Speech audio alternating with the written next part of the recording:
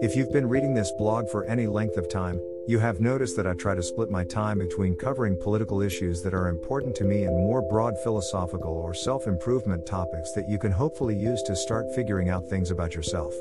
As I continue to write and post and monitor traffic to the blog, as modest as it is in this early stage, I have noticed a decided lean toward the self-help side of the spectrum.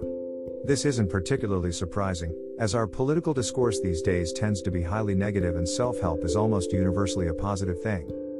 It's easy to fall down the rabbit hole of political narratives and enter into a state of pure hopelessness as we watch the world descend into perceived chaos around us. History has shown us that societies work in cycles, with long periods of peace and success interlaced with explosive bursts of violence and unrest. As we move further into the rest of this decade, we can expect it to only get worse before it gets better.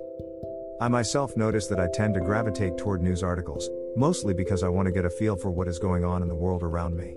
Nearly all of what I watch when it comes to this kind of thing relates to politics and the things that are happening that will have some sort of effect on the life I want to live. It's easy to become discouraged and forget to swing back to the more positive side of things.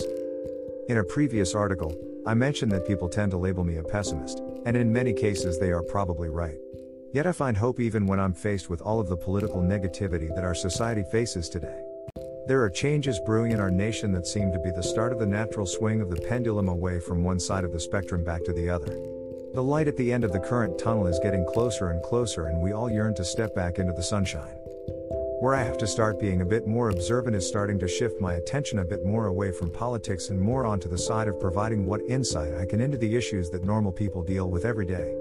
It seems like there is a massive craving in our society today for anyone to step up and start addressing the massive personal and emotional and discipline issues that the last few generations have never learned to deal with, including mine. As I myself work through these complex problems, I try to post them here so that my readers can get another perspective on whatever problems they are dealing with. Not being a certified therapist, and apparently having the decidedly pessimistic streak, it would be easy for me to shy away from giving advice to people about the big problems that we all deal with. The reality is that it isn't a piece of paper that makes one qualified to help others. Life experience is just as valuable as a textbook, and many times it is the individual experience we gain through life that is the most helpful to those who need it most. That's what makes us truly care about those around us, because we went through the same things. I'm not sure how much I can help in this regard, but it is clear to me that my readers seem to be more interested in the positive, helpful articles than the philosophical and political posts. That doesn't mean I plan on giving up on putting my point of view out there, but it does mean I want to be open to breaking down more of the issues that will help you more directly.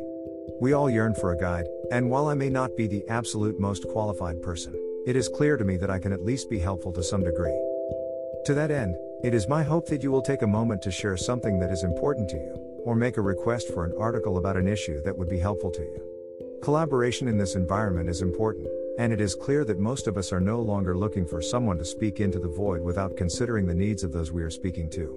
We want to feel included, and I can understand that. I don't expect this to become an advice column, but frankly it is up to the readers to decide what they value, and it is for me to provide what you need to the best of my ability.